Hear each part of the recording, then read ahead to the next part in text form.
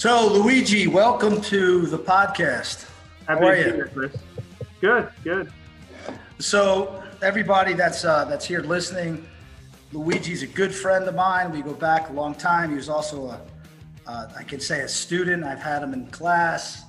We've known each other for probably 13, 14 years or so. When I met him, he was a 120-pound, skinny little gentleman who was trying to figure out finance. And here we are many years later, and he's a super successful guy. We've worked together in the past, and I'm bringing Luigi here to talk with us all about markets, and not just markets, but the challenges in markets, what we can do in the markets to improve them. And the point here, Luigi, is just to have a conversation about it, right? But it would be really important for everybody here to get an understanding of your background, where you started, how'd you get into the markets? Was it easy? Was it hard? What did you find out? So why don't you just take us through your background? That would be, I think that would be very beneficial for everybody. Sure. And thanks for having me, Chris. Appreciate it. Of course. Excited to be here and talk with you. So I graduated from what we refer to on Wall Street as a non-target school, Seton Hall University. I think it was 2010. I graduated, so right after the financial crisis. Clearly there was not a very robust job market for Wall Street professionals at the time. So I have a number on a Post-it near my computer. I believe it says right here, 65 interviews and 65 rejections from the day I graduated to the day I received my first offer. Coming from a small business family, where I would have been fine regardless. It was not difficult day after day. It was difficult. Getting those rejection letters every day. That email, you opened it up and it's like, we regret to inform you. So it was a go at it.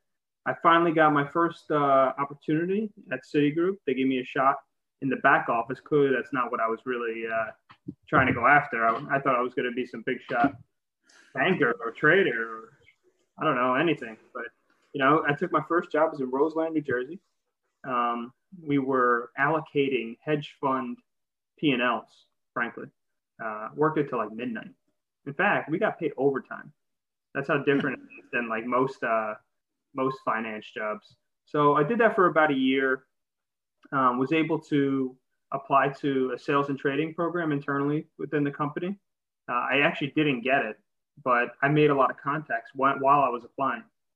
In fact, it was down to me and one other person I didn't end up getting it. So, you can imagine young kid after all these rejections, another one comes and you're like, geez, man, it just keeps happening. So, I picked up the pieces, reached out to a lot of the people I met throughout that process. And I took a job in the middle office, which was in their Tribeca office in New York City. And now I was on the trading floor. I wasn't trading directly, but I was supporting the whole trading desk. At that point in time, it was the interest rate swaps desk. So I started to learn all about the swaps and interest rate swaps and how companies use that to hedge some of their exposure from a lending perspective. There was a lot of really interesting dynamics going on. And now I became the go-to guy from all the actual traders and salespeople with that. And as I was doing that, I was like, okay, well, same focus in my mind. How do I get to the trading desk? Just how do I do this? And we had still that same internal program that you had applied to. And it was pretty rigorous to get into that program. You had to have, I believe it was 3 or 4 very detailed recommendations. And unspoken was you really need to have somebody going to bat for you that was going to be in the room. And that was the hard part, right? You need to have some managing director. Yeah. And here I was, just some young middle office guy, kind of a thorn in their side, frankly. I was able to meet a few people who helped me out, put in really good word for me, and applied. Went through some very difficult interviews, some math questions. I think the best one was always this. I can't remember if it's a square root of 1,000. Yeah, square root of 1,000. Okay. Why? Tricky question. Yeah. When you're nervous and you're not thinking on your feet, most people say 100, right? Yeah. And it's not 100, obviously. Yeah. Whatever. So, was able to, get that right, got confident, started, going through the interviews, and it ended up getting pulled into the room, and they told me that I was being accepted. So that was a huge moment for me. Finally felt as though like, wow, after all this, I think it was 4 years. Wow. 4 years it took to get there. It was the all job at City. And it was all at Citigroup. All Citigroup, yeah. I have to say, Citigroup did a great job in terms of mobility within the company. They really gave us an opportunity. Like this is what I'll tell anybody, if you are willing to work hard, be creative and resourceful, you can move within within these large institutions. It really is that what your success was predicated on, hard work and mobility? I would say if somebody asked me the one thing that allowed me to get there, I would say it was resourcefulness. I always just found a way to be useful. Like I would find a way I would find somebody who needed something, and I'd be able to provide it at the right time.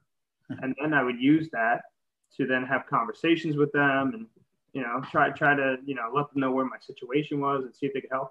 And the other thing I found is a lot of people do want to help, Sure. They want to help you in your career because they know, like me, like now here I am and I would love to help people because I know how instrumental it was in me moving to that program. And then once I got in the program, I was on 2 different trading desks. I traded credit default swaps or credit indices, and cash equities. I just always had an admiration for equities and just wanted to try it. So that was really fun as well. But yeah, that's kind of my journey on Wall Street. I ended up, yeah. So is it fair to say, one of the things that you and I always talk about, and anyone that knows our relationship knows that the conversation might start out about families, but it always ends up in markets and politics, right? Almost invariably. And every now and then we talk about religion. And the only thing we probably haven't talked about is sex, drugs, and rock and roll. But everything else that we're not supposed to talk about, we've sort of talked about, right? Yep. So is it fair to say you love markets? I do. I mean, what is it? Why? What is it about markets and your study of markets that, excites you? It's really interesting. I ask myself that question all the time because, my dad always had a real interest in markets from, just, blue collar, small business guy, came over as an immigrant, but just he was always pretty fascinated in it and talked to me like I was an adult when I was a child. And that always got my head spinning on like various things. And I remember I wrote an email when I was like 8 years old recommending 10 stocks to my dad and why, like just random stuff. And it just kept progressing. As I got older, I was just always very interested in it. And it was really in high school. I think I took an economics course and we had to pitch a company. And I had to research stocks and stuff like that. And I just fell in love with it all. I fell in love with, number one, what makes the stock price move so dramatically in just a short amount of time, even when the company's fundamentals might not be moving. So there was that component, and was also the component of markets being somewhat of a way for people to, frankly, gamble, invest, different time periods. You have pension funds, central banks, all these different entities in the same market. And at the end of the day, there's a price, and that price moves. And, it is an excitement for a trader being able to go against somebody every day. So when you first started your love for markets, was it about money or was it about just markets? Just the fact that you love the concept of it? I think it would be just a lie to say it had nothing to do with money, frankly. I mean, because you saw people in the markets that made a lot of money, right? Well, I mean, my dad's company, it was a tile company, and we did a lot of jobs in a town called Rumson, New Jersey, which is one of the richest towns in New Jersey, and most of Wall Street. And so here I am grouting floors in Rumson, New Jersey, and wondering, oh my God, like looking around this $10 million house, and what does this guy do? And inevitably, it was always they were doing the same thing. And I was like, wow, that sounds cool. And that coupled with the fact that people helped me out, like, as I was young, to talk about markets and somebody like yourself in college, we talked a lot about it in that financial crises class. Yeah, one of my favorites. Yeah, me too. And I think I have one. Yeah, I have the book right up here. Kindleberger. Yeah. So yeah, those things happen, and you're just like, okay, this is the path. And I really never had a doubt in my mind that was the path for me. And I don't think I've ever in my mind or, anywhere, love markets less. Gotcha. So here you are 4 or 5 years later, right? You get the job you want. Yep. You're starting to make real money. Yep. What I always refer to as Mars money, right?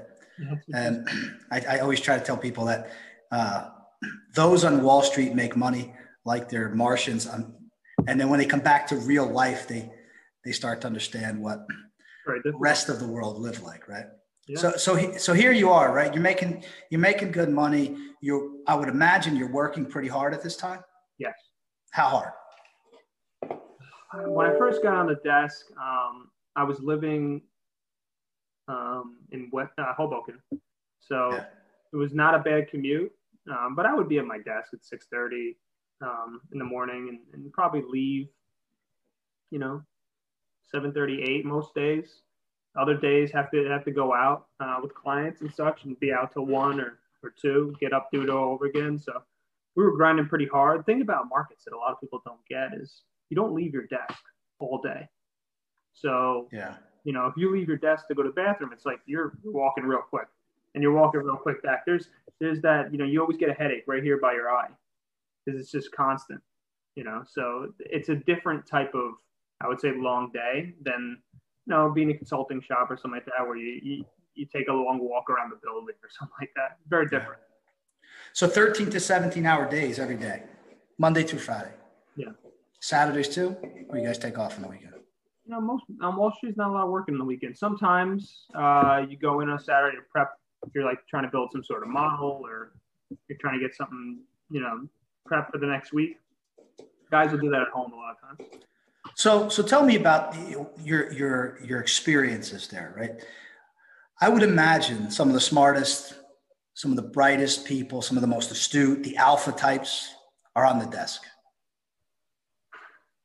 So this is where it gets really interesting, right? You get there, you're like, wow, here I am. Like, finally, after all this, you put your seat down, you sit down, and it's like, hey, somebody looks over to you and they say, hey, you go grab a few coffees, and you're like, okay, and you go do it, and it's like, hey, go book those 5 trades in the system. Okay, you do that. That's cool. And then little by little, you start getting some responsibility. But in the beginning, you're just really just like trying to figure it out, trying to hold it all together. And everything's very fast paced. You got people yelling at you left and right.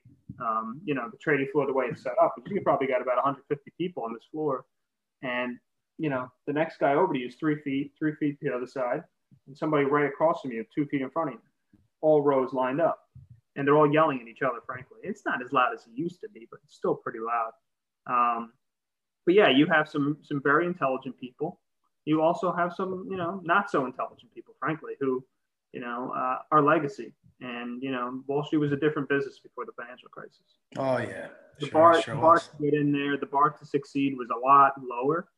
And, there's still those people there, but they also have other qualities that have, let them get there. Like, for example, some of them, can sell ice to an Eskimo, for example. They're very good at, keeping their accounts up. Others are just, very, very, very much A-type personalities. And you have to be aggressive. You can't, you will get yelled at, is what I'll say. Like, I have been yelled at very loudly as many times as I can remember. And frankly, it's embarrassing, right? I would imagine so. Here you are, you have a high, you have a good view of yourself, and you're being essentially degraded in front of all your peers. It happens often. It's hard not to fall into a hole when that happens, or like, shrivel up, or or whatever the expression is. But it's very difficult, right? And a lot of people have, and those people will never survive there. You have to. So while you're in this role, are you improving? Are your skills improving? Yeah, for sure. I mean, there's a lot of things I'm learning initially. Yeah. Like, number one, just the product, especially on the credit desk, just the derivatives, learning all about convexity, delta hedging, all those very complicated financial things that you learn in school, but you don't, if you're a finance major, but you don't really understand. Yeah. Here you're trading it, you're understanding it, you're really building models to try and capture it. You're talking with clients about it, who are frankly the best. the clients are the best. Like you're talking BlackRock, PIMCO, the top, institutional funds. It's out there. So, you're getting on the phone with these guys, you're going out with these guys or gals, and you're trying to make yourself stand out, frankly. Gotcha. They can trade with Citigroup, they can trade with Goldman. They don't care. Yeah. So here you are, right? 20, whatever, what is it, 26, 27? At that point, I was probably 23. 23. And, you obviously are improving. Things are going your direction. Life's good. What about the other people on the desk, right? What were their characters like?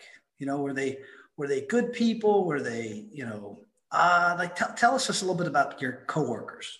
Sure. So, it varied depending on where you were in the company. Mm-hmm. I met some of the best people that I know there. Like, I still talk to this day all the time. And then I met people who, frankly, I don't care for very much at all. You had a lot of personalities. You had very, very aggressive people.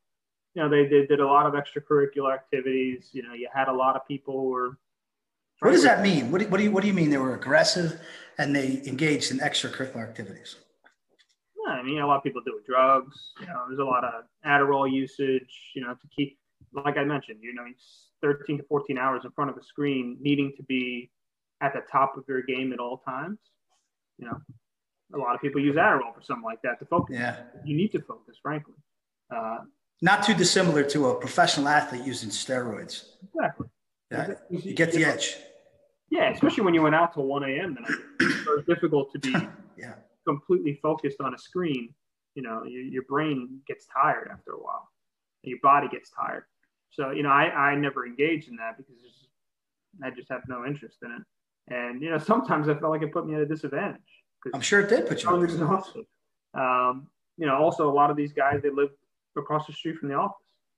I had a little commute, there's certain things that you choose in your life, which, I guess you could look at it as they're all in, or this is the life that they want. Yeah. But yeah, there's a lot of stuff like that in terms of the personalities. Like I said, you can be called an asshole, douchebag, you're stupid. How could you mess this up? Incredible, right? Incredible. Really loud. Like, I've seen a lot of slamming at desk break. We used to have a phone right here at the desk, and you just hook it back.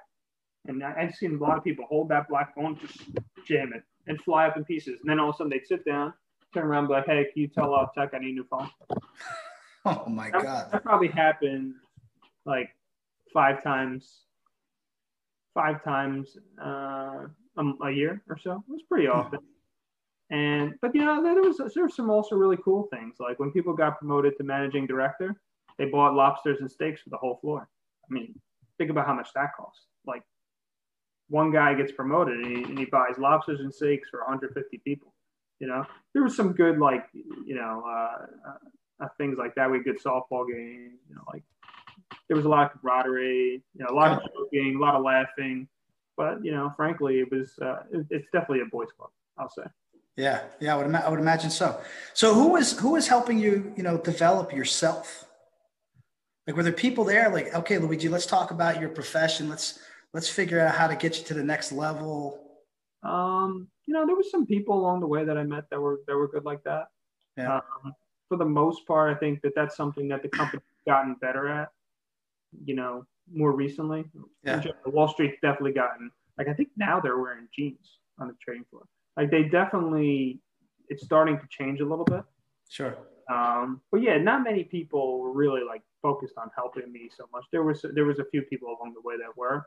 Yeah. But it was really, for me, number one, I love the market. So like I went there with an excitement every day. Like I'd be looking at my phone at midnight and I'd be like, oh, futures are down like 150 points. I wonder why. Like, just like trying to write about it, all these notes on my phone. This way the next morning I could regurgitate it very quickly and show that I was on top of my game and be able to trade on it, frankly. So you have to love it. I tell people that all the time. Like there's no way you can go in and do that job at a high level if you don't really have to care for that stuff. Yeah. So, all right. So here we are, you're working hard, you're growing, you're improving. I would assume you're also making more money as time goes on. What did you see, like, as it relates to how the markets work? Mm-hmm. Was it, was it efficient? I guess his question was one of my questions. And, did you see any of the behaviors being a little bit less than, ethical? And you don't have to divulge too much. Just, Sure, what's your general sense here? I mean, there was some unethical things that definitely we saw along the way. I mean, I'd say that a lot of that's getting cleaned up because the regulatory environment got a lot tougher and it forced some of the banks to really crack down on some stuff. But you had some of these illiquid markets where people marking their book at the wrong price. This way, they don't really show a loss. I mean, frankly, a lot of the incentives were such that they have to do that. Not have to, but they were incentivized to do that. Sure. So you had a lot of that, that from the perspective of unethical behaviors. But in terms of inefficientness, I tell this story all the time. Like, I think the stock, I can't remember the name of the stock. It was Lyondell. It's a lithium company. And, we had an order on the desk, it was a stock order. And basically I was going to buy, 10 days worth of volume today. It's just stock charts like this all day, straight up, because I'm buying it, And at the end of the day, without it knowing, I had a friend who came to me who was not involved in markets. He's like, hey, I own this stock, Lyondell. Did you see how much it's up today? Like that. And I took a step back and I said to myself, wow, like, how many times I tried shorting a stock that was going straight up all day? Little did I know, it's just one guy with a big order just pushing it all day long, and there was one time on the desk, we had a new analyst who had a fat finger, pushed the stock up about 15% intraday, right? And it goes straight back down. Sometimes now you're trading and you're looking at margins like, oh my God, what happened? It could be something so stupid, right? And you think it's so deep and liquid and efficient. And in some respects it is over an amount of time, but in the short term, it's really not, Yeah. And institutional guys and desks can move prices.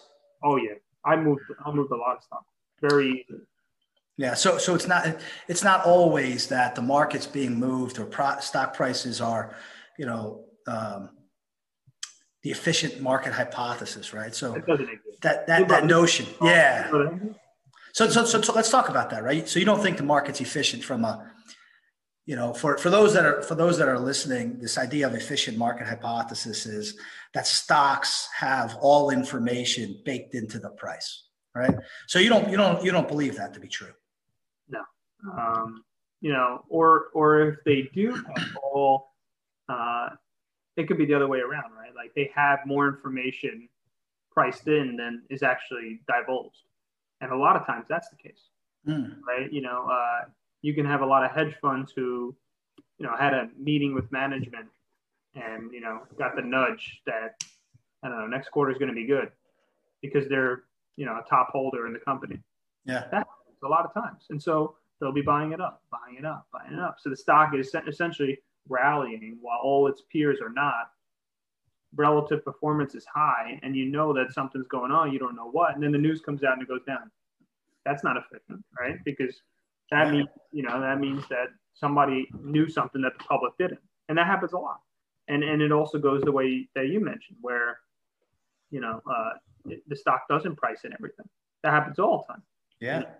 So yeah, markets are not efficient from that perspective. They're efficient over a more intermediate term. Like they're actually very efficient in an intermediate term, but in the near term or short term, they're not efficient at all. Yeah. In the short term, is it fair to say that, people with right intentions who do their homework can get totally wiped out of the stock? Yes, very much so. I will say this.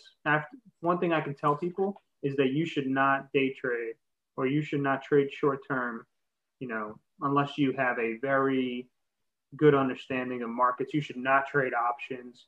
All these things that I see that are going on today, Davey Day Trader, Dave Portnoy, all of them, I love it. I think it's exciting. I think it's fun, but you are at a complete disadvantage and you have no idea what's going on behind the scenes there because, like I said, one guy like me can come in and have a big order and just crush your whole trade, especially if it's an options trade because of the time. Yeah. And your incentives and the reason that you're doing it is totally different than the motivations of an investor who is thinking about, maybe I'll invest in this stock for either maybe a long-term gain, or maybe I'll invest in this stock because I think the short-term fundamentals are pretty good. You come in and you're like, wait a second, let me just devastate this person's world and take all their money and run, right? In so many respects. Yeah, and especially when it comes to derivatives, especially because the house always wins in derivatives. The game is structured such that the house wins. Whereas casino, it's very much like a casino, Yeah. Buying, going long a call or going long a put, the other side of that trade is much more not. That's why you pay a premium for it, Sure. And most of the time those premiums result in zero. I think the number is 95% of the time they result in zero. They wiped out. Because you pay it the other side. So it's an insurance. So it's good if you're using it to hedge against something else. But if you're just naked trading options, you're really at a disadvantage. Bad idea. Especially for the retail person who's not in the institution. Right? Got it. You're gambling. So look, man. Here you are. You're becoming like super astute, like Superman in many respects of markets, right? Because you get to see it all, and I don't mean that in a negative way, man. I totally respect your opinion, but here you are. You're a student of economics, and you loved economics, and now you're a student, and you're learning your practical understanding and the theoretical understanding of how markets work.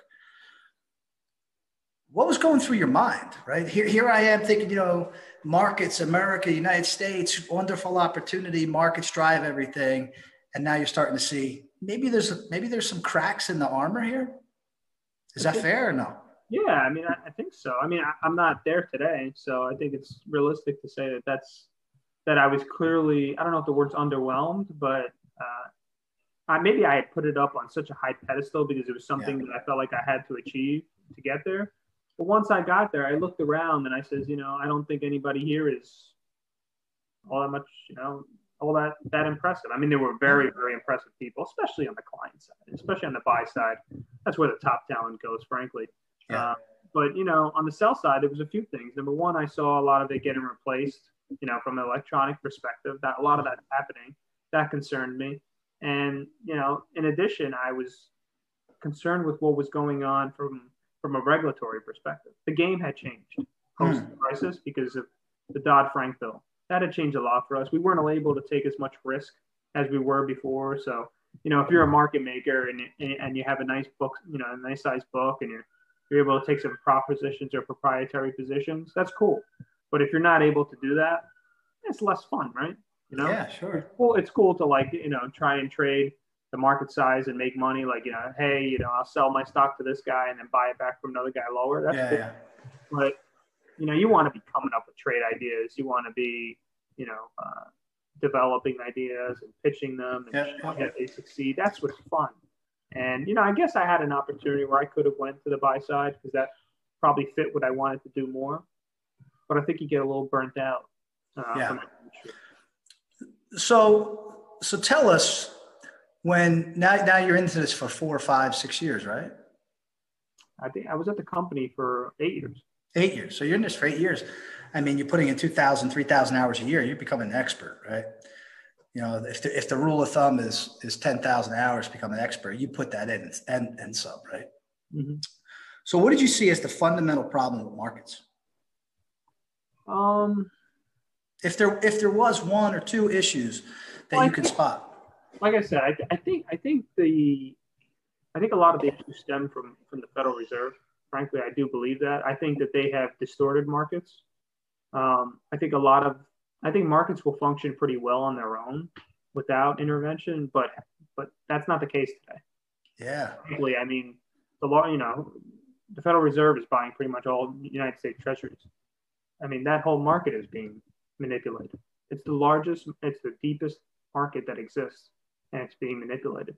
And frankly, the 10-year treasury yield or the 2s-10s curve, that is an indicator for a lot of economic things, or even mortgages, or, all these things are set on those yields. So if that's being manipulated, everything's being manipulated. So are you referring mostly to easing the markets through low rates? Is that what we're talking about? Low rates, but even more so, purchasing of securities, right? The Federal Reserve has gone in, they bought mortgage-backed securities, they're buying a ton of treasuries. Now they're buying corporate bonds. Yeah. They're buying Apple's bonds. Like an investment grade corporate debt is trading at like 3% yield. 3% yield. Like, what's the risk? And it creates a lot of bad incentives for corporations, because what happened was they would just kept issuing debt to buy stock, And so when you issue debt to buy stock, right, it makes your earnings per share go up, right, because there's less stock outstanding. But now your debt has gone up. So the airlines are a perfect example, right? Bad situation hits with COVID. These companies have a ton of debt because they've been buying back all this stock. And now they have no ability to take on additional debt when they actually need it, when there's an actual crisis. Yeah. Got to step in, loan the money, and, here we are. This is not capitalism. So you're saying, again, I guess to put it in the most easiest terms, you're suggesting that the way that the Fed is operating, they're providing too much liquidity to the marketplace. Is that fair? Yeah, I think that's fair. Right. And because of this liquidity, the wrong places, I think, is more important. Okay, to the wrong places. So corporations now have the opportunity, because they're flooding the market with all of this I should say quantifiable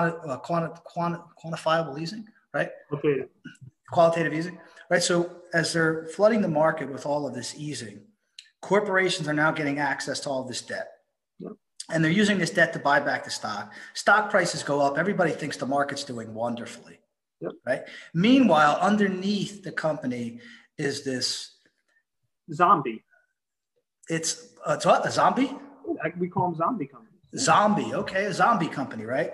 I guess that means it's something bad's going to happen to it. Right. They're like sleepwalking. They're not trying to grow. They're not trying to research and develop. They're just trying to figure out how to financially engineer their earnings. Right. Got it. Okay. So what you're saying to me is that the market, you're not going so far as saying it's rigged, but there's a part of the market that is showing that the market is growing. Everybody thinks, wow, this is awesome. Market's going up, our stock's going up.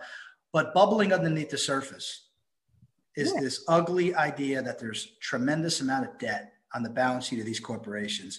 Not too dissimilar, right, to 2007, 2008, whereas the debt holders at that point in time were mainly consumers on the real estate side. That's right. Right? That's right. And it seems like this is going on continuously every 10 years, right? Every 5, 10, 15 years, we have a problem related to debt, right? I think there's a book that you read from Stephanie Kelton about MMT, modern monetary theory. Yeah. That's coming. That's here. This is the way we're going. There's no doubt about it. There's no even reason to fight it, frankly. And that idea is basically, we'll just print as much money. The Fed will, issue bond, buy up all the bonds until we can get inflation high enough, right? That's the idea. That is going to happen. And frankly, I think that's a cool experiment to try, but not when you're giving the money to corporations like Apple who are sitting on $300 billion of cash. I'd much rather they take a helicopter, drop the money in my house, frankly, or, find some, interstate highway or interstate rail. Let's do something interesting, not just give it to companies that don't need it, just to lower their yields. Well, come on. You're going to tell me you're good with that idea? No, I mean, frankly, I'm not good with it. But I think if I've learned anything from this experience, I'm also realistic enough to know that this house of cards has to be sustained for everybody's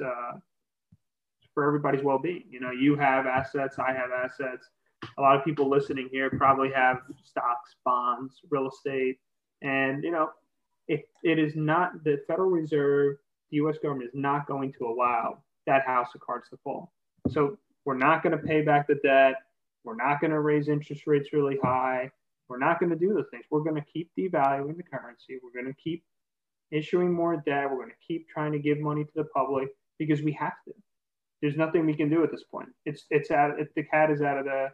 How do you say that? The cat is out of the barn. I don't know. Yeah, something's out of the barn, and there's nothing to do now. I mean, and you saw it with COVID. You saw how fragile we were as a society. That we, frankly, couldn't last a month without income. This is an income society. And, because we have so much debt, because our cost of living is so high, because we don't have really, government subsidies by way of healthcare and those type of things, we are so fragile to not working, to not generating income. And what you saw essentially in COVID was a replacement income had to be generated by the government. I love that. So what you're saying is that we live paycheck to paycheck. We live paycheck to paycheck in this country. At least the middle class and the lower income classes, right? And I really love this idea of the K-shaped recovery that's going on. I don't love it, but I like the way they illustrated it. You have this K-shape. The super rich is succeeding very much after this COVID situation, and the poor is just getting destroyed. I mean, their jobs have gotten taken out. They're frankly not. They don't own assets, and when you don't own assets, and the Fed's job is to perpetuate asset inflation, that means the thing you want to buy keeps going up in price, and you don't have it. And you can't get it. And now you can't get it. But even worse than that is the inflation that they're generated also hits at the consumer level. So you'll see the price of corn go up. You'll see the price of oil go up. All these things will start to go up, and then it hits them also from their paycheck perspective. Yeah, so man. It's really just a screw the little guy thing. Yeah, and it's just a constant perpetuation, right? There's no way out of it. Well, there is, but we don't want to face it, right? Well, there's no like you saw it, right? We could not let an airline go bankrupt. Yeah, we just couldn't. We couldn't do it. So remember back to 2007 when we had 2008, right? Remember back to our class, you and I and other people such as Evan and others, we were talking about this crisis, and the crisis clearly was that we're going to bail out the banks. So we let some banks fail. We let the Bear Stearns fail, but then we bailed out J.P. Morgan and we bailed out Bank of America or Merrill Lynch. Huh? Lehman was the one that failed. Oh, right. Lehman fell. Oh, Bear Stearns too. Yeah, they were forced to buy out with J.P. Morgan. Fair. Right? Good stuff. Fair. But what was interesting about that is who owns the stock of the banks? Right? State pension and wealthy, right? And the people higher income, higher middle class, upper class. It's interesting, right? A lot of people will own the bank stocks, so the people work for the bank because that's how they get paid their bonuses. Yeah, the bank stock. But if we let the whole house of cards just come down, right? Because I think about this all the time, and you and I talk about this all the time. But if we just allowed the entire market to just fail, let every single bank fail, I mean, it would be Armageddon in many respects. Oh, yeah. But who's going to lose the most? The rich or the poor? The rich. The rich, right? Because the poor, frankly, it's not as much of a drastic change for them. Beautiful, right? So if you're losing a job that is minimal income, what are you losing? You're losing $10 an hour? Yeah. Right? That could be replaced, but if my entire 401k gets wiped out, that's a major change, right? Yeah. So what does it do, right, Luigi? It takes the income differential between the rich and the poor, and it gets us a little bit closer, right? Yeah.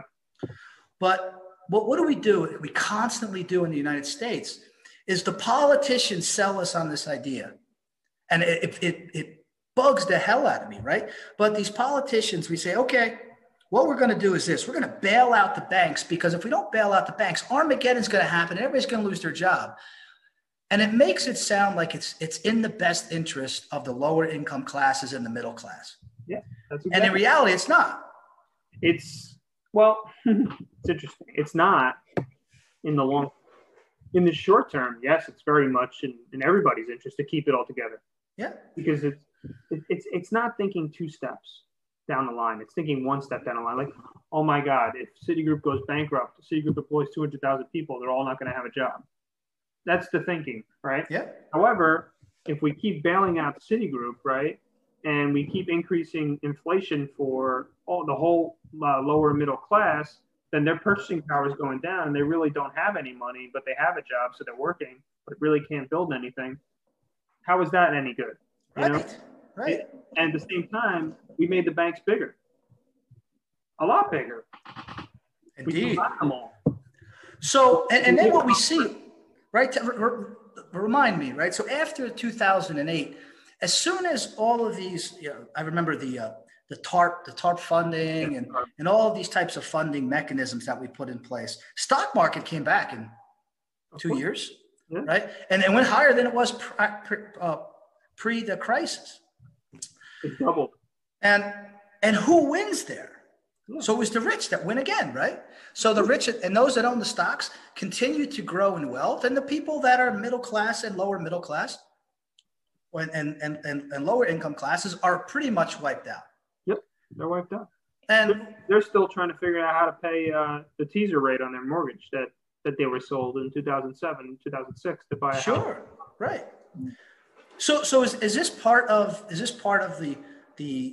problems that we're seeing in the marketplace? You're calling it a Federal Reserve issue, and I don't disagree with you. That's definitely one of the issues. Federal Reserve is just a fascinating institution, right? We act like it's been around forever. It's really been around since the 30s, frankly, and they're unelected, right? They're not elected officials, but they make such important decisions. Yeah. And there's, in my opinion, their job description is to be God. Because they need to figure out where inflation's going, where growth's going, where all these things, set rates that markets would have set anyway. I love that. God, the God of markets. Yeah, that's what the God of markets is the Federal Reserve. Interesting. And there are so many studies showing how terrible they are at forecasting markets. Yeah. And there are hedge funds that their sole strategy is to front run the Fed. That is everything that they do is to front run the Fed, and they make a lot of money doing it. Sure. And the markets do this now, but the Fed does, and this was a hard lesson for me to learn. The Fed does impact markets. Yeah. I have shorted many markets that have not worked that well by trying to, quote unquote, fight the Fed. You cannot fight the Fed in the short term. You cannot. You will lose. However, but the Fed, the problem with the Fed is that they're completely distorting markets. Like, for example, when we go do the CARES Act for COVID, I think it was $3 trillion, something. Uh-huh. Who do you think buys that debt? Yeah. The Fed. I mean, there's no coincidence that the head of the Treasury Secretary, Stephen Mnuchin, is an ex-bond trader. That's not a mistake. There is clear intent to, use these markets, these Treasury markets, and to manipulate them in a very, in the right fashion, such that it's not as obvious. The Fed's just going to buy this debt until they can. And at the moment it's okay because the United States dollar is the reserve currency of the world. If it was strong. If it was not the reserve currency of the world, probably like the Argentinian peso. I mean, we've really changed our. You won't hear about paying down debt for the next 10 years, in my opinion. Nobody's even going to talk about it. It's not even an option. No, especially in this political climate. It's just not possible. So I get it. Ponzi scheme over here, which I call a Ponzi scheme, probably an incorrect term, but there's a scheme over here. And by the way, I'm not totally anti the Fed. Yeah. I prefer it does nothing at all, right? Because it really can't do much now anyway. The rates are as low as they get. I think they're nice people. They're smart people. They have good intentions. I just think they were, the whole idea of them was set up. I don't know about good intentions. I don't know. I mean, I think these guys really. I don't think their hearts are in the wrong place. I don't think it's their intention to screw the world. I just think we need to keep this thing together. Yeah. And that's what has them buying literally Apple bonds. Like, I can't get over the fact that they're buying Apple's bonds, who has $300 billion in cash on the balance sheet. Why does it need the Federal Reserve to buy its bonds? Yeah, fair. So listen, I want to bring up something else on markets that I talk about probably more so than you talk about, but I want to get your thoughts about it, right? That, and I should let everybody know, you and I both work in the valuation world. Yeah.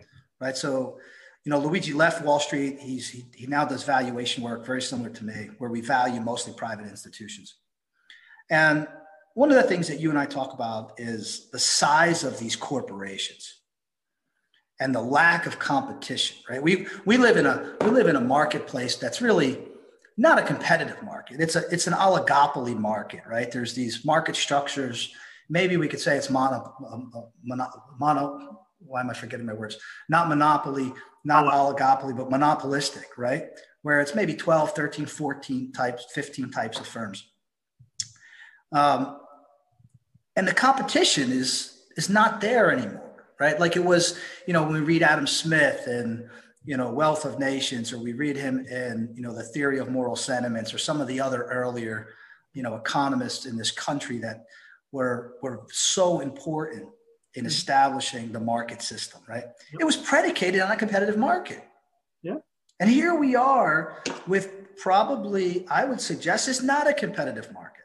Does that have anything to do with some of the issues we see? It's interesting. And it's a phenomenal question, right? Because capitalism today is almost a bad word, I think. I really do. In this country, I think it's become a bad word.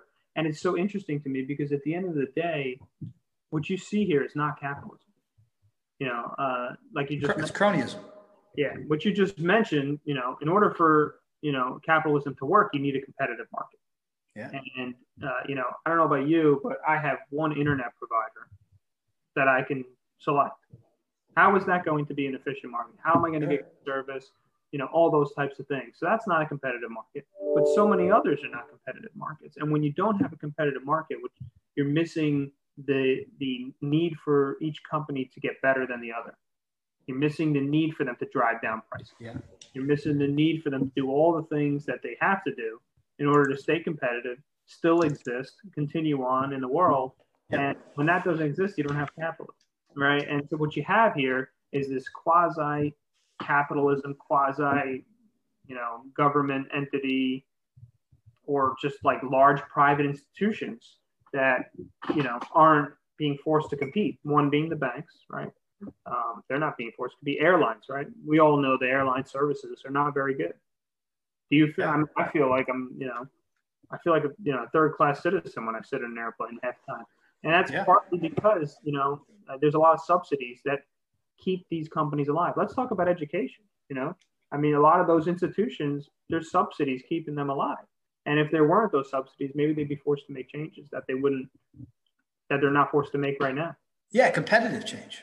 Yeah, they would have to, lower their cost structure or innovate, do all these things that can keep them alive. And I think what you're going to see now in the future is the old dark horses, the banks are now going to be replaced with the Googles, the Microsofts, the Facebooks. They'll be the new dark horses that, will own the whole market and will slowly but surely stop innovating. And it's a natural problem with capitalism where you do get these institutions that get too large. Yeah. But, in our earlier history, right, some of our founders knew about the American founders, U.S. founders. Again, early economists, I always love Adam Smith, one of my favorites, would suggest that there is a time and place for the government. Yeah, sure. And that time and place for the government is, he would probably argue, is not necessarily to run the Fed, but it is to make sure that companies do not become too large. Yes. And to ensure that there's competition in the marketplace, right? Yeah. So when we think about the Sherman Act and some of these other acts that were used against the Rockefeller family to break up those businesses, or the Bells of the world, right? I don't know. I just keep coming back to where, and this is mostly the Federal Trade Commission, we keep allowing these larger and larger corporations to amass themselves, which good luck trying to compete against Google. Good luck trying to compete against Facebook. It's not going to happen. Maybe it could happen, but very unoften is it going to happen. It can't happen. They have unlimited resources, frankly. Yeah. They have the Federal Reserve buying up their debt, lowering their debt costs so they can even continue to issue debt and do whatever they want. If you're a small business in this country, the cards are stacked against you. So that's interesting. That's an incredible insight, right? You just said the same thing that we said with the Federal Reserve. The Federal Reserve issue, who gets hit? Middle class, lower income families. Now, when we think about the Federal Trade Commission, who's getting hit again, right? The small business owner. Good luck competing. How can you compete with, let's just take a good example. Let's say you own, let's use a tile company like my dad. How can you compete with Home Depot? How can you compete? They have unlimited resources. They can enter any market they want.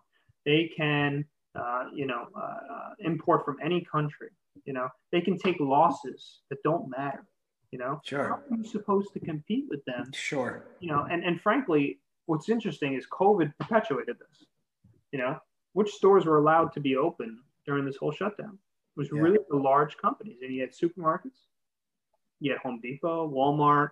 Meanwhile, a lot of small businesses were forced to shut down. So is it fair to say, maybe not intentionally, the government was picking winners and losers? Yes, and that's been the problem. I think that's really accelerated over the past, I would say, 30 years in this country. We've had a large acceleration with the government picking, whether intentional or not, picking winners and losers, and you've had companies just amassing more and more power and competition going down. When competition goes down, there's less innovation. Prices go up or stay flat when they should have gone down. Yeah. And then you'll get, these companies, they pay $1,000 bonus when they get the tax cut, and it'll be like good press. But at the end of the day, I mean, what they netted was totally different. Like I can go into the whole road about that corporate tax cut that we had, but I think that really helped large corporations and the stock. Of course it did, right? And that maybe helps the middle class and smaller businesses. But let's be honest, who's getting the lion's share of that? It was the corporations. Yeah. I mean, the Federal Reserve buying up the debt of these large companies, to me, is a road that we went down that we'll never turn back from. Incredible. It's incredibly. Next will be equities one day. We'll see. Once again, we talk about the airlines. We kept hearing that we can't let the airlines fail. What they were really saying is we can't let the equity holders of airlines fail. Think about that, right? There's a reason that, Delta did it after 9/11. They went bankrupt, but they still continued operations in Chapter 11. People still flew the planes. It's just that the equity holders went to zero. Yeah. Why can't we let that happen after, for the last 3 or 4 years, they've been buying back stock? This way, their earnings per shares were higher. This way, compensation packages were higher.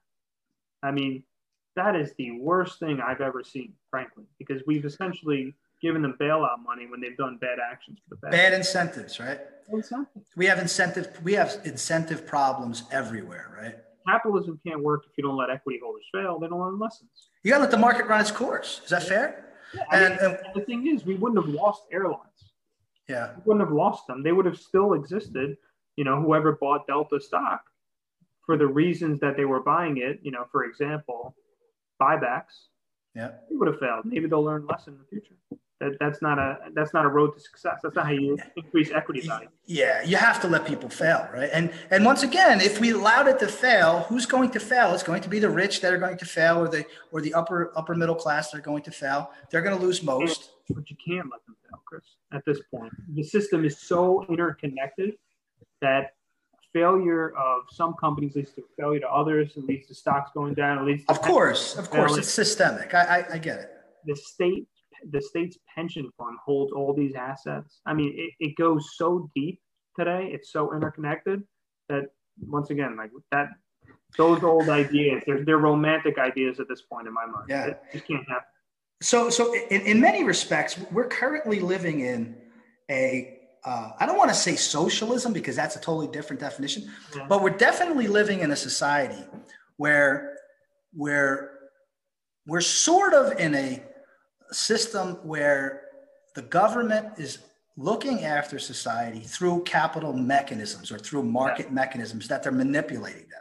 Well, it's markets that aren't allowed to fail, which aren't, it's capitalism that doesn't allow companies to fail. It's markets that will continue to be bailed out. I mean, when you have that, you don't have capital. Yeah. So it's funny because I never thought about it in this way. What I'm thinking is it's sort of a different type of socialism. It is, and what I mean by that is it's rather than the government giving out cheese, right? The government's just saying, look, rich companies, we'll just keep bailing you out as long as you keep everybody else employed. It's corporate socialism. Yeah, it's awful. What an awful place to be. If we're going to do that, you might as well give me the cheese. The little guy, give me the cheese. I mean, if we're going to do that. So look, I have one other question for you on when it comes to markets, because it's something that it just bothers me. I know it bothers you, or I think it bothers you, is this idea that now corporations have endless amounts of money to fund political entities, right? So we can now put money, almost endless amounts of money to fund the Trump campaign, endless amounts of money to fund the Biden Harris campaign. Yep. That creates another awful incentive, does it not? Well, it comes full circle there, right? I mean, you know, that's not. I don't think that's a mistake, frankly. You know, what do you mean by that? That's a loaded. I think there's a reason certain companies make it to the top. You know, I think they're smart. Sure. You know, they're operating in the right way from the perspective of the way the game is structured. Yeah. Call it a game because it is a game. You know, the way we built society today is these corporations are incentivized to get politicians to let them do what they want. You know, and you get so powerful, so strong that, you know, it's almost like you're sitting at the top of a cliff and the only way is down. And so now your only incentive is to perpetuate your ability to survive. Yeah. And if you're a CEO of a Fortune 500 company that sees no way of growing because they're just too large, frankly, your whole game is, all right, how do I keep the earnings per share up? This way my comp package stays high, my compensation package. What you do is you go over to elected officials and you make deals. I mean, and you grease the skids and you put in regulation. Put in regulations that keep you to succeed. You keep your business. You put a moat around your business. Sure. We see that all the time. I mean, I think it was Jacob Bernoulli, right? I don't know if you remember him, but Jacob Bernoulli was a mathematician, a statistician who said, you know, people are more afraid of failing than they are investing in future opportunity, right? It's kind of like what Daniel Kahneman said, right? Yeah, same idea, right? We're more afraid of getting struck by lightning when in reality, being struck by lightning is highly unlikely. We're risk averse. So because we're risk averse, right? We have this large corporation. I'm not going to take my money and go try to grow at 10% a year when I could grow at 3% and live a conservative world, make lots of profits. What I'm going to do is I'm going to go protect myself and go buy some politicians. Yeah. Right. Or I'm going to go buy some regulation. I'm going to give some money to Trump. I'm going to give some money to Biden. I'm going to give some money to fill in the blank. Right. And as we continue to do that, we continue to prop up regulation, furthering this oligopoly type of marketplace. Yeah. And it all starts to come together. And it looks like, holy crap, this is a really bad system. Listen, take a step back. I mean, the Treasury Secretary the last few times have been from Goldman Sachs. Mm-hmm. You've had, I think I don't know if it's Food and Agriculture, CEO Purdue. You know, you have, the head of education. I forget which DeVry institutions. Which ones did they run? You know, you have all these people running government who were or still are the elites. I mean, I don't see the Treasury Secretary being, a business valuation professor, and Rutgers professor. I don't see that being the case today. You, for example, or somebody qualified to do the job, I see them being, let's just take the head of the Federal Reserve, former Carlyle, PE guy, private equity guy. I mean, the head of the Federal Reserve is a private equity guy. It's no surprise that he's out there buying all the debt that keeps his buddies alive, frankly. Yeah, has a biased perspective too. Yeah, right? I mean, they don't see it from the little guy's perspective. And they don't, and frankly, they're still trying to keep their things alive. Even Trump, right? I mean, this is a big, massive real estate guy. I mean, it's no surprise to me that the tax plan had a lot of things that were very favorable to real estate. There's a lot of reasons that our society has gone this way. The elites have, in effect, captured power. And it's funny when you say the elites, you're not talking about like just the rich. We're talking about the intellectual elite. At least I am the intellectual elite and the rich. Yeah. Which means it's the professors and the smart people, right? Who have one component of the world, and I think it's the rich. Yeah. That sort of run the asylum. Yeah. I mean, look, I hate to be so negative because I don't think we're being negative. We're just spotting some of the problems, right? These are in America. We're not gonna fix what we have going on right now unless we make these very difficult decisions. And it's impossible at this point. And we've shown crisis after crisis that we're only not allowing it to happen more and more. And, I think if we're talking to somebody and they say, what's the takeaway or what do I do? I think you got to protect your assets. I think you have to understand that this is the way the game works and, operate within it. That's cool. So you and I disagree probably. Maybe we do. Yeah. Right. When the Europeans were taken over by monarchies, right? And we come out of the Dark Ages with the church having a heavy hand on people. What did we do? We boycotted, right? We revolted against the monarchy. We had revolutions in France. We had revolutions here in the colonies. And we went from monarchy to republics. Yep. We created a market system because we didn't want to have some king or queen having the ability to control us, right? Yep. And I think we're at a place that this Black Lives Matters movement is so important. I'm not a big fan of the organization, right? I am a big fan of the movement because it's highlighting some real social injustices we have in our society. I see some of these other movements towards stakeholder theory and some of these more on the academic side where we're pushing to recapture justice and fairness in the market system, right? Yeah. Accrue value to the labor. Yeah, and my point has always been, and as you look back through history, you go back 5,000 years, the individual has always come back to win, right? Yep. The individual will never allow someone to continually beat them up, take advantage of them, screw them, for lack of a better term. Yeah. And here we are, we're being taken advantage of. Yeah. And look, by the way, I still think that the American system, even though it's awful at the moment, still the best system.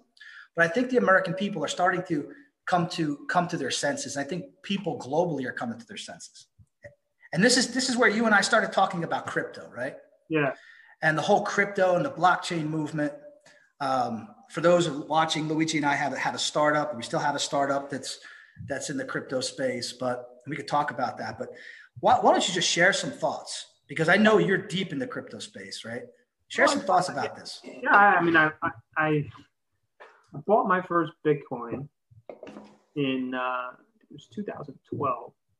I believe it was at $900, and I think I sold it at $1,100 like 5 days later, and then it went down to 100. That's kind of my first experience with it. And the reason I sold it is because Apple Pay was announced. And I was like, oh, this is going to destroy this thing. And I really didn't understand the whole idea of crypto at that point. And then as I started getting more involved, and I had a colleague at Citigroup who was very involved in space, still a good friend of mine, I still talk to every day about this stuff.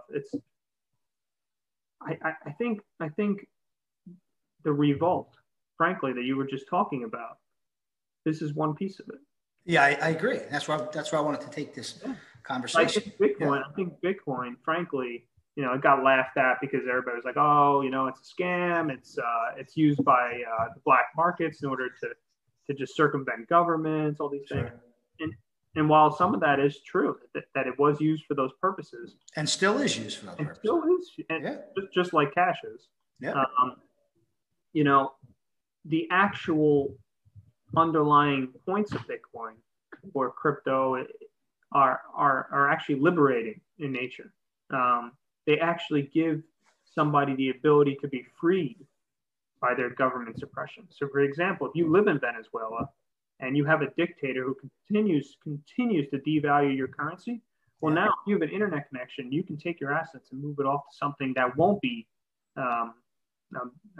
commandeered. It's taken, yeah. It won't be devalued, frankly. And you can do that easily. Whereas back in the day, in order to go obtain dollars or buy gold, it's very difficult. So now you have this option. In Nigeria, you saw it happen. You saw it happen in Venezuela.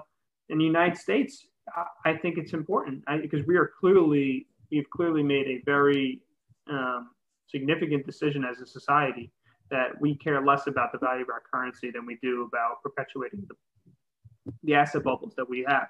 So in that situation, it's liberating to have the opportunity to move into something that while is a deflationary currency or commodity, whatever you want to call it. Yeah. It is deflationary in nature. Because there's a fixed supply, right? Yeah. It's different than a fiat currency from that perspective. So it is liberating. I think it's the way we evolve. We talk a lot about the book of the four turnings. Yeah.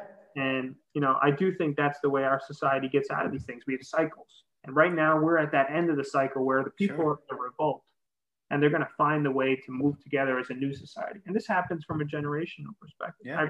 I recommend anybody to go ahead and read that book.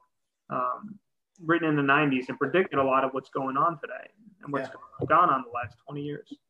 So I do think that, crypto and Bitcoin and these type of things have the opportunity to liberate a society. And I do think there'll be a force for good in the future because they also have the opportunity to increase transparency. That's something a lot of people don't understand about it. They all think that it's private and hidden. But, the blockchain, by its very nature, allows certain things to be transparent and it removes a lot of the central institutions. And if we've learned anything over the past 15 years in this country, it's that we're breaking down our institutions. Because they're unfair. They're unfair. There's no competition. They provide zero service. Take right? the Federal Reserve, for example. I mean, that is an institution that controls the currency. Yep. Bitcoin, by its very nature, has no institution that controls its currency. It has a code that was written from the very beginning. And if everybody adopts it, they've agreed to the rules, and the rules are the rules. I mean, in so many respects, it's the gold standard all over again. But this time it's not clunky. It's what? Not clunky. It's not heavy. Yeah, it's not heavy. You're not walking around with gold. But it's the gold standard all over again with a little bit more secrecy to it. A little bit more freedom to do and spend it how you want without somebody knowing exactly where it's going. I don't know if it's more secretive than gold. I mean, people just could have stored gold in their homes. I don't think there's any different than storing Bitcoin on a ledger. Frankly, if anything, Bitcoin eventually will be easier to trace. No, what I'm talking about, so if I wanted to buy, let's just say you were offering me services, I can actually send you Bitcoin. Yes. Anonymously. Yes. And get my services delivered to me anonymously. Yes. And no one knows I did it, right? Yeah. I find that to be fabulous. I find that to be that's literally the hallmark of the United States is I want my freedom. I don't want you, Mr. Big Government, Mr. Big Corporation, to be into my business, right? That was the basics of freedom founded in 1776. Yeah, and I think that's going to occur. But I also think that the governments will use this innovation and this technology to, in fact, reduce your privacy. Maybe, and not too dissimilar to when we started this country, we had more freedoms, and then over time the government continues to gain control, and big businesses gain control, and then we revolt and we do it all over again. Put the dollar on a blockchain, and we'll be able to audit every single transaction you have. You won't be able to pay your electrician, $2,000 and not pay taxes on it. They will put that all on a blockchain. They will know where every dollar you have is in the future. That will happen. Maybe. Oh, it will. Maybe. Because, you might be right, but the thing is, which government is going to do it? The United States government will do it. If I put money in Bitcoin, that money's not sitting in the United States. No. So that's my point, right? Like Bitcoin is liberating from that perspective. I'm saying governments will take this technology, right? They'll use that to have digital currency. They'll have their currency. Oh, sure. But then you have to say to yourself, what's the difference between Bitcoin and the government doing it? And if the government's going to do it, well, they're going to do the same thing all over again. So why don't I just use Bitcoin? Well, you can. The problem lies that you pay your taxes in dollars. Fair, but you're not going. But Mr. Government, you're not going to know anything about what I have or I don't have, because at some point people are going to start saying taxation without representation, right? When somebody has to pay 40, 50, 60% in taxes. Yeah, it gets to the point where it's no longer worth it. Yeah, people start cheating the system. I think crypto is a revolt that's naturally come from what's happened over the past 30, 40 years. Sure. And we know it's really, part of it was to develop a system of currencies or commodities for people in areas where they didn't trust the government, right? So, formerly Russia, Venezuela. Oh, for sure. And we only moved off the gold standard in the 70s. We did. This is not a long-standing tradition, fiat currencies. I feel like people forget a lot. This is a new experiment, and clearly we see what's happening. We see where this is going. It's very obvious. Europe has been trying to devalue. Japan has done everything in their power to devalue the yen. And frankly, can't succeed at it. But a lot of these countries in these economies have demographic issues and you have central banks that are trying to account for that. Sure. By way of currencies. And in China, right? So in China, crypto's huge. Well, where it's allowed to be, yeah. Well, I mean, even now, even when it's being regulated and it's outlawed, there's still people buying crypto because what's happening is even the rich in China are starting to recognize that if this government turns back to its old ways, they're going to take my wealth, not too dissimilar to Cuba, Venezuela, right, or Argentina. They're going to take my wealth, and all my hard work was out the window.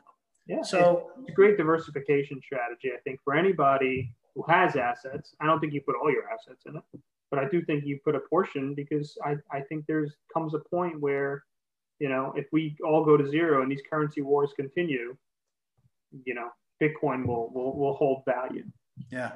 What do you think about the crypto companies out there? That's an interesting question. We've had a lot of experimentation, I'll say, over the past 5 years, maybe 4 years. I think there's been a lot of fraud there's been a lot of hype. There's been a lot of excitement and money made, money lost. But I think they're trying to figure it out. I think there's a lot of innovations that have happened. The recent DeFi boom or the decentralized finance boom, I think created some really interesting innovations. I'm not exactly sure where it goes yet. I can't say that I am, but I do know that they're doing things that are very, very interesting. And I think that you and I spoke about this a lot. I think that a company can use a token or a coin in order to align all of its stakeholders in the right way. Sure. You take the Uber example all the time. Imagine if all these drivers were able to receive the company or Uber stock or Uber token as rewards. It would keep them incentivized to keep driving for Uber, right? Because it has properties of equity and properties of cash, right? Whereas now they get paid cash. If Uber does really well and the stock does really well, unless they went out and bought Uber stock, they don't really care. Their incentives aren't really aligned so long as they don't get fired. Yeah. So if we use crypto right, and we use crypto in a way that it literally is stock ownership. Yeah. Now we know that there's IRS issues there. We know there's SEC issues there. But if we were to use crypto in a way that can be a medium of exchange and be a store of value in the sense that it's like it's equity. Yeah. And it's to talk about some of these companies that we've looked at, decentralized, autonomous companies. We can create something that is owned by the people that use the token, right? That work at the company. It takes all the stuff that we've been talking about before, right? The fairness, the equity, and it brings that back once again to the people. Exactly, and it actually becomes more capitalistic, right? Sure. It's in a funny way. It's a lot of. I know you love this. It's a lot of Karl Marx's ideas, frankly, from from the labor and employment side, giving them an ability to own part of the company and be part of it. It's a lot of those ideas, but in a very capitalistic and libertarian manner.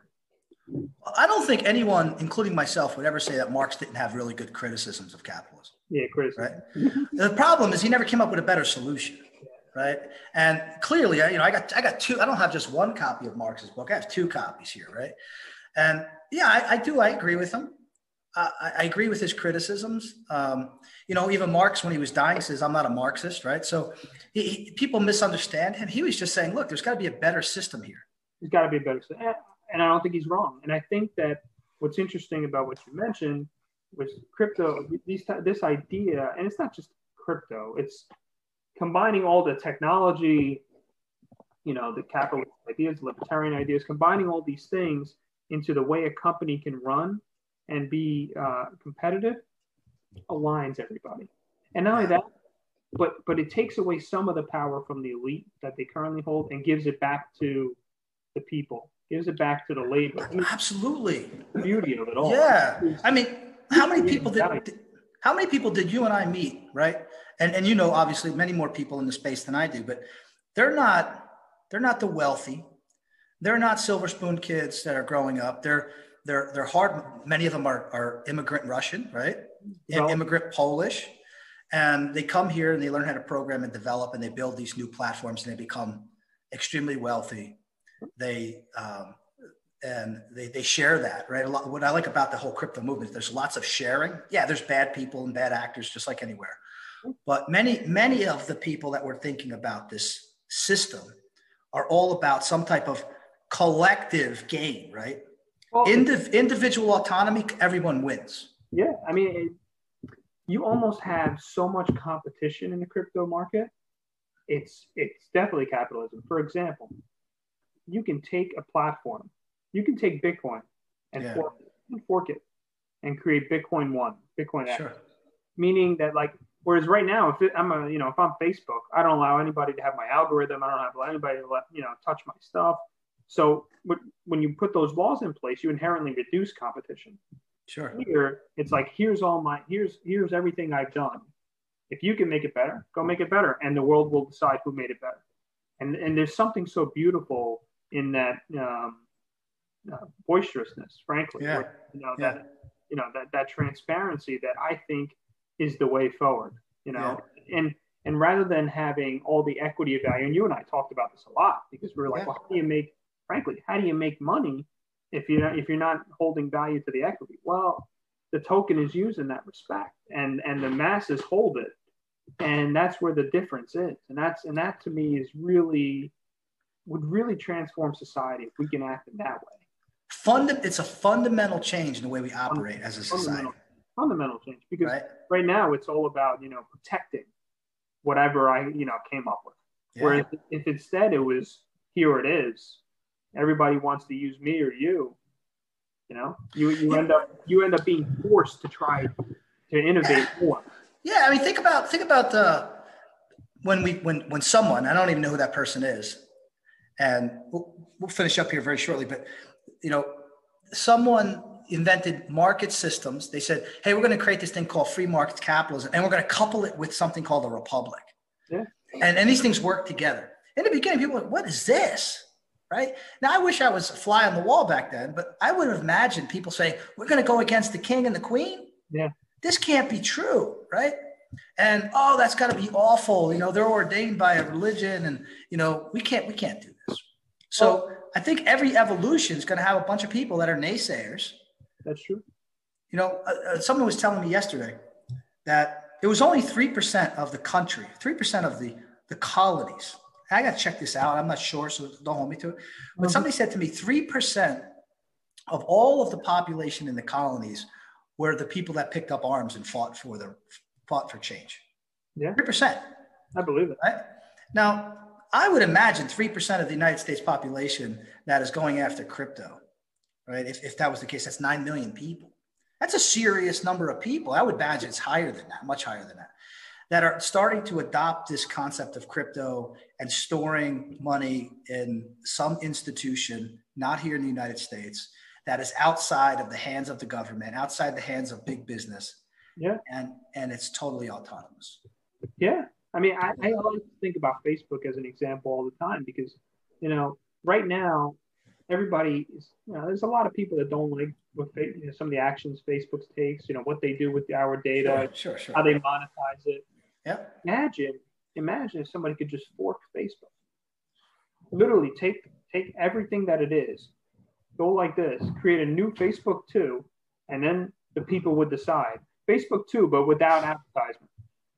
How many people would just like move over? Yeah. Because our society doesn't allow that. Right? Yeah. And without censoring people's what they're saying. Exactly. And, like, I think, without changing the look and feel and having all, legal issues, that would be to me true capitalism. Yeah. And a fork, for those people that are listening, a fork in crypto is when there's a particular crypto and the people that own it or are on the board decide that they don't like the future of where it's headed. They decide they're going to take all of the intellectual property and go create a second. They just copy the code. They just copy the code and create a second entity. So now they're competing. Because it's all open source. It's all open source, but it's also a system where competition is accepted. Yeah, because it's made the best one win. Yeah, beautiful. So look, one of the things that I do want to wrap this up because I don't want to take too much more of your time. But you and I, we speak a lot about Posner and Weil and radical markets. Yeah. Remember that book and I think you turned me on to that book. And again, my students are going to read this book, and they have a project at the end of the semester. We're talking about how can we improve capitalism. I think Weil and Posner are progressive thinkers when it comes to changing market systems. What do you think about that? What do you think about what they have to say in that book? I think that their book is incredibly forward-thinking. Yeah. It's a totally different way of thinking about how we can govern ourselves as a society. I mean, just take their example. I think the one example they had, it's a little extreme, but one about home ownership, where everybody's home is available to be purchased or sold from somebody else at any point in time. Yeah. You set the price, and the price you set determines the taxes you pay. And it's like a game. So if you set your home price too low, somebody can come in and just buy it from you, right? So it kind of keeps everybody in check. Same thing with employment they do. Everybody's wages are out and available for people to see. Yep. It doesn't allow somebody to be underpaid because the company will see that person's talents and skills aren't being matched with their wages. So I think that these type of ideas, while I don't agree with the execution of everything that they mentioned, I think they've started an incredible discussion. Yes. And I think that those type of ideas can allow us to fix some of these problems that we have today and move forward as a society. Not socialism, not capitalism, whatever you want to call it. It's market. A new thing, just new system. New thing. And there's no word for it, I think. Yeah. A new system. One of the ideas that they have in the book, which I find to be brilliant, and I'm kind of very upset I didn't think about it, is their concept of being paid for your data. Yeah. Right. So we're marching into this new phase of information technology. Let's call it artificial intelligence. And the only way artificial intelligence corporations operate is if people like you, me, and the rest of everybody that's watching this volunteer to give our data to somebody that then takes that data and makes some kind of product or service, right? Mm-hmm. And their solution was, well, if the company is making profit based upon your data that you provided, then you should get paid for it. Yeah. Not too dissimilar, right, to Facebook. If Facebook's making all this money because you use the product, well, then maybe there should be a little bit of those profits that aren't just set back to the shareholders. Once again, the rich are winning, but who's using Facebook? It's not only the wealthy that are using Facebook, it's the middle class and it's lower income classes that are using it. And they're getting, they get a good experience. Mm-hmm. But why not, right? If this is a crypto play, they would be gaining, right? If they were owning cryptocurrency. Yeah, I mean, if every time they like something, they got a little fraction of a piece of Facebook token. And over time, the more and more you were using this service and contributing to it, you had the opportunity to accrue value. When we set up these let's call it tech 2.0, after the actual initial tech bubble, you had all these large companies after the iPhone was created and all these apps like Facebook and Google. What they did is they provided you something for free. Yeah. And just that was a huge lure. It was like, oh, wow, I get to use this for free. Great. Like, who cares if they send me some ads? I just want to look at them. Yeah. Well, that's become a little bit more predatory in nature now. Sure. And I think that, what you mentioned is exactly right. The users now have provided and created this thing, and frankly, are getting nothing for it. Well, they're getting experience only, but they're also getting some bad things happening to them. Sure. Manipulation and things of those sorts. And we also, and you saw Social Dilemma, right? And scary, obviously very scary to me. I would imagine pretty scary to you. Yeah. So I agree. Listen, let's wrap this up. But I agree with you that markets are broken. We need to fix it. Yeah. And, I teach a business ethics course, as you know. And in that business ethics course, I'm always asking our students to think about, how can we not only make our corporations better, but how can we make the system better, right? Yeah. And we're going to read Posner and Weil's book, and we're going to explore that some more. But I agree with you. It's time, right? Something's coming. Something's bubbling up. I could feel it. You could probably feel it. I hope it's not too painful for the country, but I do think it's now time to consider real change. Go after fairness. Go after justice. Maybe Luigi, we get to a place where we come to our senses. I think it's your generation. It's the generation after you that my students who are starting to see that the system's probably broken. The system needs to change. It needs to change quick, right? Yeah. Cool. I think so. Yeah. So listen, just last thing. If there's one thing that you can say to somebody in college today, because that's who this podcast is mainly geared towards. But if there was someone in college that, you wanted to share one thing, if you had one piece of information to share with them, what would it be? It's a big, I think I would say that whatever you do first or second or third, don't assume that that's what you have to do in your life. I think it's be open-minded. Once you get out there, do something first. Just get in there, do something, learn something, see how it feels, and then just have an open mind to see where you succeed and where you don't succeed, see where your strengths and your weaknesses are, and see where that aligns best. I feel like a lot of people, they're afraid to just try things, experience things, learn, and I think once you do that, you'll figure out where you belong more, or you'll learn it as you go. I don't know if any of us really know where we belong. At any point in our life, but I think you get, little by little, you learn about yourself and what your skills are and where you can add value and serve others in the world. Yeah. Awesome, man. Well, thank you so much for being on this. I know we went over time, but once again, your insights, I tend to pay very close attention to some of the things you say. Your insights are remarkable, and I'm sure my students will benefit tremendously from this. Thank you, Chris. And I appreciate the time and appreciate having the conversation. All right, buddy. Well, take care. Thanks, Chris. See you, man.